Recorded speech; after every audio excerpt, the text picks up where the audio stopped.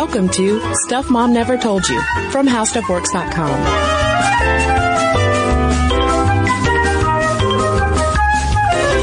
And welcome to the podcast. I'm Kristen. And I'm Caroline. And we are revisiting a listener favorite topic, which is the manic pixie dream girl. Wait for it.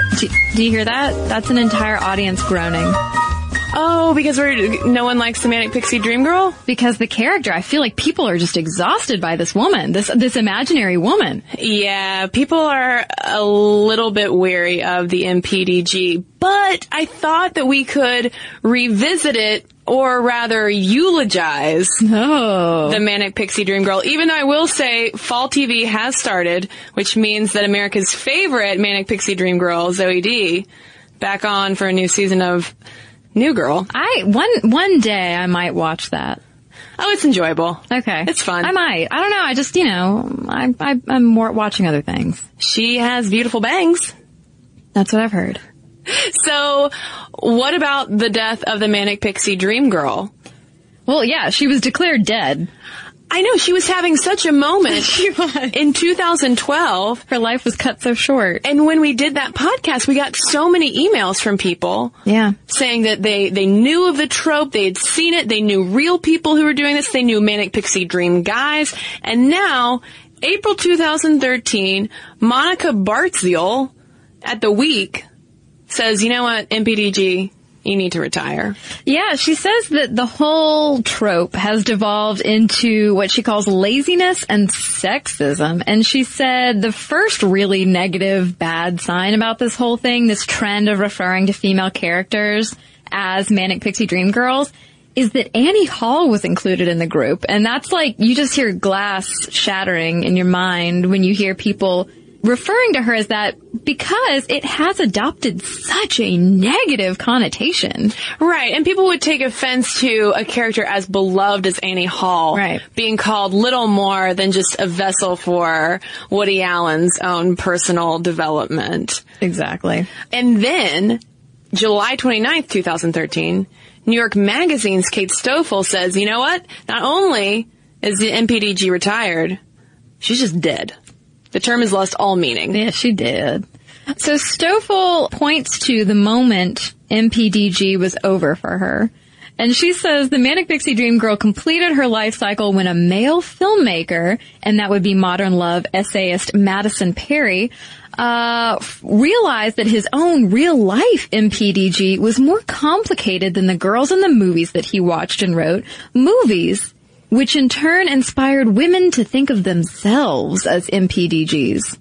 Although Laura Barcella at XOJane countered that, you know what, they are not dead, although she only used old examples to cite that. But she said, no matter what, guys like Madison Perry are always going to need and want muses and love seeing pretty young things. So, of course, she will always exist. Although I will say that I did agree with Virginia Pasley, who noted a while ago, actually, over at Slate, that the MPDG has come to mean every female role that's comedic or even the slightest bit quirky. In fact, it's starting to feel like an undeserved insult. So, yeah, I feel like the MPDG is dead because we have assigned too much to her. Right, yeah. This little sketch of a character is being crushed under the weight of all of the baggage that we're putting on her because, as many people have brought up, it's being applied to almost any female character willy-nilly who is anything other than completely 100% serious and in a drama. I mean, this term is being thrown around and nobody seems to even be able to agree on what it means anymore. Yeah, she made her debut originally in 2007 from the mind of AV Club film critic Nathan Rabin, and then she hit peak exposure, and now I think she's so recognizable that writers probably wouldn't want to put her on screen. And this came to mind when I was reading a New York Times article not too long ago about how on the small screen, at least, the new trope is the completely crazy go-getter, essentially, where all of these women are kind of borderline insane and work too much. You know, you have the Liz Lemons, the Leslie Knopes, the Carrie Mathesons of Homeland, Mindy from the Mindy Project, Hannah Horvath, although she doesn't work all that hard, she is, you know, a little bit kooky. They're these strong female protagonists who still have a touch of that manic and whimsy, but they're just the center of things rather than just being a sideshow. Right. And the point that they bring up in that article is that the crazy defines them. You know, you have a character like Monk on that show who, like, he's totally crazy with all of his OCD, but it's the source of his power and he's beloved for it. Whereas you have a character like Carrie Matheson or, you know, Mindy or even Leslie Knope. And if you take away their crazy, they kind of cease to be the type of woman who the show would revolve around. It's like that's their only good defining characteristic. Although I don't know, I love Leslie Knope 100%. Well, sure, yeah. I love Liz Lemon as well. I also have an affinity for cardigans, and I dated a guy who wanted to start a food truck. It became scary for a while how closely my life paralleled Liz Lemon. But I'll say this though, for that reason, I'll totally take this over the ubiquitous manic pixie dream girl, although her meaning might be diluted. So I think with this we gotta replay the episode on Manic Pixie Dream Girl and let listeners decide for themselves if she is totally played out and dead. Shall we? We shall. The arrival of the Manic Pixie Dream Girl is usually preceded by some kind of close-up of him in bed, but yet with bags under his eyes indicating sleeplessness or substance abuse, or a montage of his life slowly falling apart and his clothing becoming more and more disheveled. Yeah. Exactly. And then, you know, a little burst of pixie dust arrives on the screen. Exactly, just like a Muppet or something. Mm-hmm. Rabin, his definition for this character is basically that she exists solely in the fevered imaginations of sensitive writer-directors to teach broodingly soulful young men to embrace life and its infinite mysteries and adventures. Or, as Anita Sarkeesian at Feminist Frequency puts it, she is a shining beacon of childlike joy that will rejuvenate our fallen hero. And that sounds great. Yeah, but what about her? Yeah, well, she'll flitter away on some wings that she's crafted out of tulle and glitter and lace. Yeah, that's the thing. She just falls by the wayside because she doesn't really matter at the end. It's really the transformation of the male hero, who is almost always straight, almost always white. Same thing, and we'll talk about race in a minute. Manic Pixie Dream Girl, a very cookie-cutter kind of white character, too. And in addition to Elizabethtown and Zoe D in The New Girl. And 500 Days of Summer. Really 500 Days of Summer. I don't know. I gotta say, I have seen every episode of The New Girl. I am a closet, now out of the closet. I just came out as a fan of that. That's quite a change from your attitude when we talked about the TV show back on our TV episode. Yeah, I mean, partially it is my lust over her glasses, which are great. But no, I find it enjoyable. And there's actually one episode where she's confronted by Lizzie Kaplan, who plays a more serious female character, about being so girly. And she's just like, what? This is who I am. I've always liked being crafty and cutesy, and it doesn't mean that I'm stupid. And that's part of the argument. That's a lot of the debate going on online, I feel like, is you have these people who are saying, you're a grown-up woman, you're talking about kitties and cupcakes, I'm not going to listen to you. Mm-hmm. But then there's this other group of women saying, like, so what if I'm girly? That doesn't take away my power. But then there's that third little middle argument that says, okay, you like cupcakes, but did you like cupcakes before this whole trend came along in pop culture? So... Yeah, and just quickly to name, I guess, a couple more movies this pops up in: Garden State. Oh, yeah. Natalie Portman's character in that. You have, going back, the AV Club also did a post on, I think it's 15 or 16 movies featuring this trope, and they even cite Annie Hall as a manic pixie dream girl. Bringing Up Baby with Katharine Hepburn. Yep, saying that it goes way, way back. But in that Gloss article that you mentioned, why are MPDGs getting dumber, they say that from Katharine Hepburn down to Zoe, she's lost her agency. Yeah, it's just kind of become a caricature of a carefree, fun-loving, independent, strong female down to somebody who sings when she's nervous and bakes cupcakes, which, not that there's anything wrong with that. Yeah, I like cupcakes. I do too. Shoot, man. Just because I don't bake them. If I had more time. As New York Magazine pointed out in September 2011, there's also grumbling about alt heroines of the past, people like Winona Ryder and Parker Posey, who had the same quirk, but they had more of an edge to them. They might have left by the end of the movie because they just wanted to, not because they poofed into a glitter bomb and left. That sounds like such a mess. Once you get glitter on you, you can never get it off. It's everywhere. Yeah, I mean, it's possible that Zooey Deschanel's character and other manic pixie dream girls could just irritate the heck out of somebody with all their, like, sweetness and everything.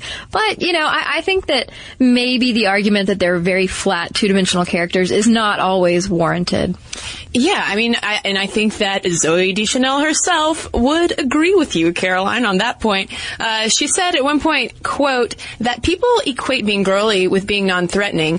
I mean, I can't think of a more blatant example of playing into exactly the thing that we're trying to fight against. I can't be girly. I think the fact that people are associating being girly with weakness, that needs to be examined. I don't think that it undermines my power at all. Right. But then part of the argument goes back to, okay, well, what are we doing with this power and what are we doing with this girlishness and cuteness? Over at the Gloss, Jamie Peck back in January said that she actually hates the Manic Pixie Dream Girl because while this character, this woman, has some pretty amazing intentions behind her, some pretty amazing characteristics, those characteristics, like living life to the fullest, are often made to seem trite and easily mocked. So Peck was saying basically, like, I share some of the characteristics of this stereotype, this trope. Like, I have some of the same freewheeling, carefree, independent attitudes. But characters like this, the media portrayal of women like this, is sort of ruining it for some of us, basically. Yeah, and there's the whole concern, too, of like, well, are we creating this message that what men need are girls, really, rather than more level-headed women who might not have the time or the desire to frolic in a meadow, Exactly. Who might enjoy their blackberries and cubicles more. Right. And the women versus girls debate and what men want was brought up by Willa Pashkin in The Vulture back in February. And she said that this whole thing does kind of shed light on how women are choosing to portray themselves to men and what they think men want. And so if there's this whole cutesy, like, manic pixie, yay, let's run in the rain kind of thing, and they go for it and they end up just looking like little girls. Yeah, and it's also very heteronormative, a white heteronormative trope that I think gets to a lot of these feminist bloggers, and especially when it comes to that issue of race. It's something that the blog Racialicious has talked about. For instance, blogger Tammy Winfrey Harris wrote a post called "Who is the Black Zooey Deschanel?" And she says that the persona of Manic Pixie Dream Girl is bound by class and race, and that it's just this perpetual childhood and whiteness. She says whereas black women might be portrayed like a boho Lisa Bonet or more of the Earth Mother Erykah Badu, they're never carefree and childish. Yeah, Harris points out that often in the media, African American women can be strong women, aggressive women, promiscuous women, but they're never that same, like, haha, kittens kind of portrayal. And she says even black girls are too often viewed as worldly women and not innocents. Well, and that's because a lot of times African American characters have tropes of their own that they're used with in movies to teach other people a lesson. They're their own, manic pixie dream girls in their own ways, where, you'll have a magical Morgan Freeman come in and teach the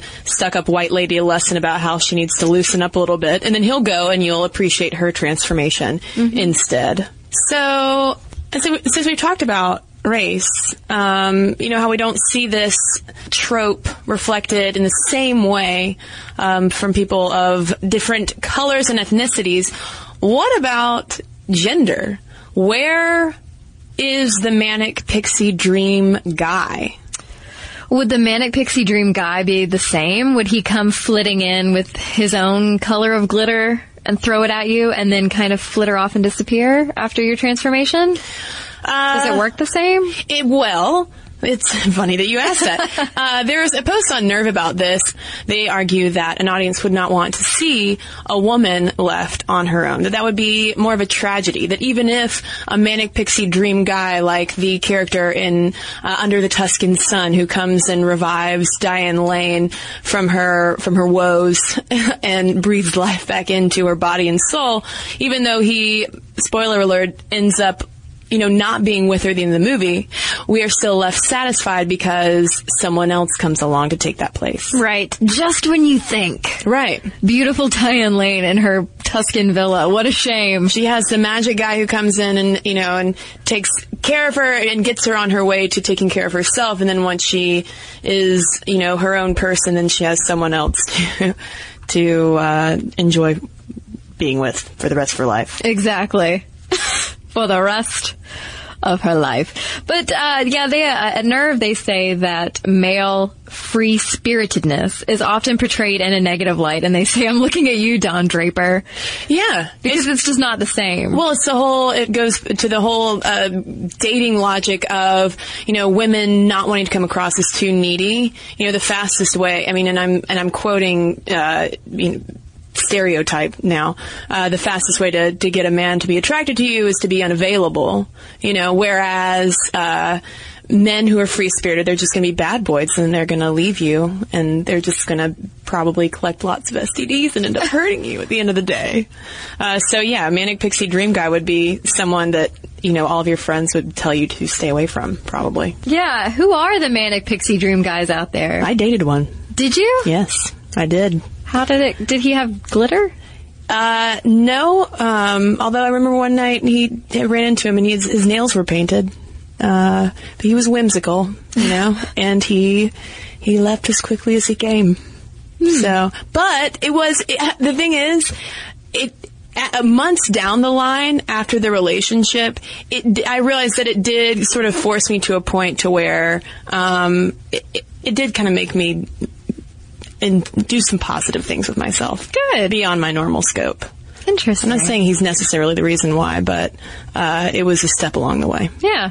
So there's been so much made of this manic pixie dream girl trope, and we want to talk about it because a listener had written in about it, but it's also been something that I had wanted to explore, and I didn't realize that the term has only been around since 2007, but my goodness, how much attention she has gotten. And I wonder why she's gotten so much attention. It's a cluster of contemporary films, and yet she arouses so much debate. She does. Well, you have to wonder what's going on in the writers' minds that this is happening so much all of a sudden. But I like the distinction that a lot of these writers have drawn between characters like Zooey Deschanel and Natalie Portman and Kate Winslet's character in Eternal Sunshine of the Spotless Mind. Yes, ma'am. Because she is that dream girl. She's kind of kooky and crazy and fun, but she's portrayed as having real, actual problems. Yeah. And so that's what at Slate they pointed out, that the difference between a manic pixie dream girl and a just, independent, kooky female character. Or kind of like Kristen Wiig in Bridesmaids. Right. It's the sense that something's actually wrong with the manic pixie dream girl. Yeah. I'll be interested to hear from our listeners what what everyone thinks about it. Whether it's being, is it too big of a deal? I mean, Anita Sarkeesian over at Feminist Frequency links all of this to the problem of the female muse. You think of Warhol, Dylan, Picasso, Woody Allen, all of them have cited, these female muses in their life who are the inspiration for their great art. And she says, Manic Pixie Dream Girl serves a similar thing with fictional characters too. They're a way to, they're a cipher to allow them to do great things with their lives. And she takes issue with that because she says, well, these women should be standing on their own. But at the same time, I don't know. I think sometimes we might be making too much of the high-waisted dresses and cupcakes. Yeah. And also I think people need to need to tone it down as far as hating on other women. Yeah. I mean, yes. Would I choose to associate with some of these women in real life? Maybe not. Like, seriously, take your kitties and go elsewhere, lady. But, I mean, that doesn't mean that I think they're less of a valid persona or personality. No, I think that's a good point. I think in the argument, it's a slippery slope because in a lot of these arguments that are calling these tropes out for, maybe not portraying women as well, it does quickly crumble into women hating on women. So let's build each other up. Let's eat our cupcakes together. Yeah. And, Manic Pixie Dream guys, you can come to craft night as well. Well, so we hope you enjoyed reintroducing yourself to the Manic Pixie Dream Girl. I don't know. What do you think, Kristen? Is she dead or is she just transforming and getting reincarnated as something else? I think that elements will obviously still live on, but I don't think that we will see it to the extent of, say, a Natalie Portman in Garden State because she was so overexposed. Right. So I think this is us bidding a fond farewell. Well, I feel that the character will live on. She will be very strong. I think she will just take on a different name. I think MPDG is going into the Witness Protection Program. And I will say this about Zooey Deschanel. While you might call her a Manic Pixie Dream Girl, reading interviews with her, she is a smart, intelligent woman who says, oh yeah, sure, you think I'm foolish for liking bows and vintage dresses? Well, what's her bleepity bleep quote from Glamour? She says that I can be a blank feminist and wear a blank Peter Pan collar. Why, just leave me alone. Yeah. So I think that doesn't sound like a Manic Pixie Dream Girl to me. That sounds like a woman who is very self-actualized. Yeah, with just great big eyes and great bangs. Such good bangs. So send us your letters. Momstuff@discovery.com is where you can send them, or you can always send us a note on Facebook or tweet us at MomStuffPodcast. And we have a couple of notes to share with you right after we talk about Audible.com, which, Caroline, is the leading provider of downloadable digital audiobooks and spoken word entertainment. That's right. Audible has more than 100,000 titles to choose from to be downloaded to your iPod or MP3 player and played back anywhere, anytime. You can choose from books in every genre, from science fiction to history and more. So go to audiblepodcast.com/stuffmom to get your free audiobook download of your choice when you sign up today.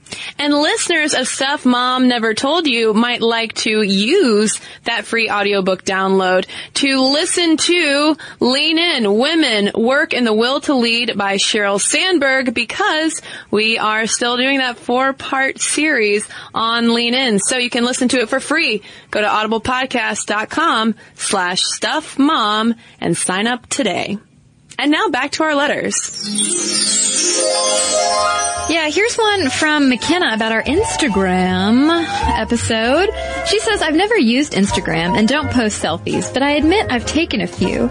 My reason wasn't mentioned in your most recent podcast, but I feel like it might be common and relatable. I'm 22 and looking better than I ever have or probably ever will again. I don't want this time of my life to pass pictureless. When I'm old and wrinkly but probably still suffering from acne, I want to pull out a picture and remember that I was once a 20-something to die for. It might seem a little vain, but when I was in grade school, I was voted the ugliest kid in my class. Adolescence wasn't much better, and it's only been the last couple of years that I've developed any social or fashion sense. I will gladly immortalize my 20s with the occasional selfie, but of course, it's always better when someone else snaps a good picture. Thanks for everything you do. I love the podcast. So thank you, McKenna. I totally get where you're coming from, McKenna. Sure. Says the girl whose crow's feet are already coming in. And by girl, I mean woman. That's right.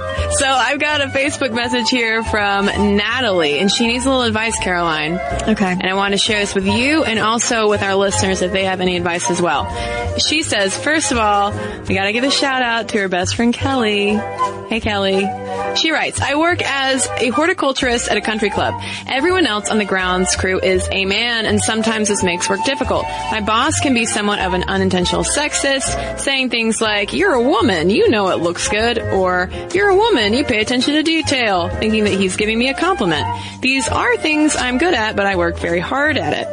He has even asked me if I was on my period in the past when I was upset over the way one of the other men on the crew treated me, and I've also had the issue of pranks being pulled by some of the meaner coworkers. Just today, I found that they had filled my work gloves with mouse poop. I'd like to come up with a way to work these issues out without more conflict occurring, and so everyone can work together happily. I feel so lost and don't know what to do. You guys give such great advice. I was hoping you could help. So, how do you get your coworkers to stop acting like nincompoops? Ninkum mouse poops. Ninkum mouse poops. I don't know. I mean, it sounds like it's kind of more serious than, I mean, it started out sounding like, whatever, they're just insensitive or ignorant, but it's starting to sound like it's bigger than that. I don't know, maybe start out when he says things like, well, you're a woman, you know what flowers are pretty. I mean, can you joke back? I mean, not joke, but like be snarky back and say things like, well, you're a man, what are you doing playing with flowers? Not that I encourage the divisive, gender norms to perpetuate or anything, but you know what I'm saying. Yeah, I do know what you're saying. And that could be a great place to start. Kind of a little bit fighting fire with fire. I don't recommend that you turn around and fill anyone's gloves up with poop. Can she just talk to him? Can she just talk to her boss and say, listen, I'm the only woman on the crew, and I worked really hard at this, and I'm tired of just being looked at as the only woman on the crew. I work hard. So. Yeah. I mean, if that's possible to approach him confidently and in a concise, stern manner, say that. I think that's absolutely a possibility. And maybe pair it with, when they fill your gloves with mouse poop without even cracking any sort of expression on your face, turn right around and dump that mouse poop into one of their lunch boxes. Yeah, I mean, if anything, I think in this case, humor is going to be your best friend because being too outwardly sensitive about it might only egg it on. But you might be able to diffuse the situation by being a little more humorous. Yeah. But really, I do want to hear from other listeners if they have advice on this, because I've never been the only woman working in a place. And I know we've heard from other listeners before who are in really male-heavy in work environments who get along just fine. So, any advice? Help Natalie out. Thanks, Natalie. And Kelly for listening. And thanks to everybody who's written in. momstuff@discovery.com is our email address. You can message us on Facebook as well and tweet us at momstuffpodcast. You can hang out with us during the week on Tumblr at stuffmomnevertoldyou.tumblr.com, as well as on Instagram at stuffmomnevertoldyou. And of course, on YouTube for new videos every single week. All you have to do is go to youtube.com/stuffmomnevertoldyou and subscribe. For more on this and thousands of other topics, visit howstuffworks.com.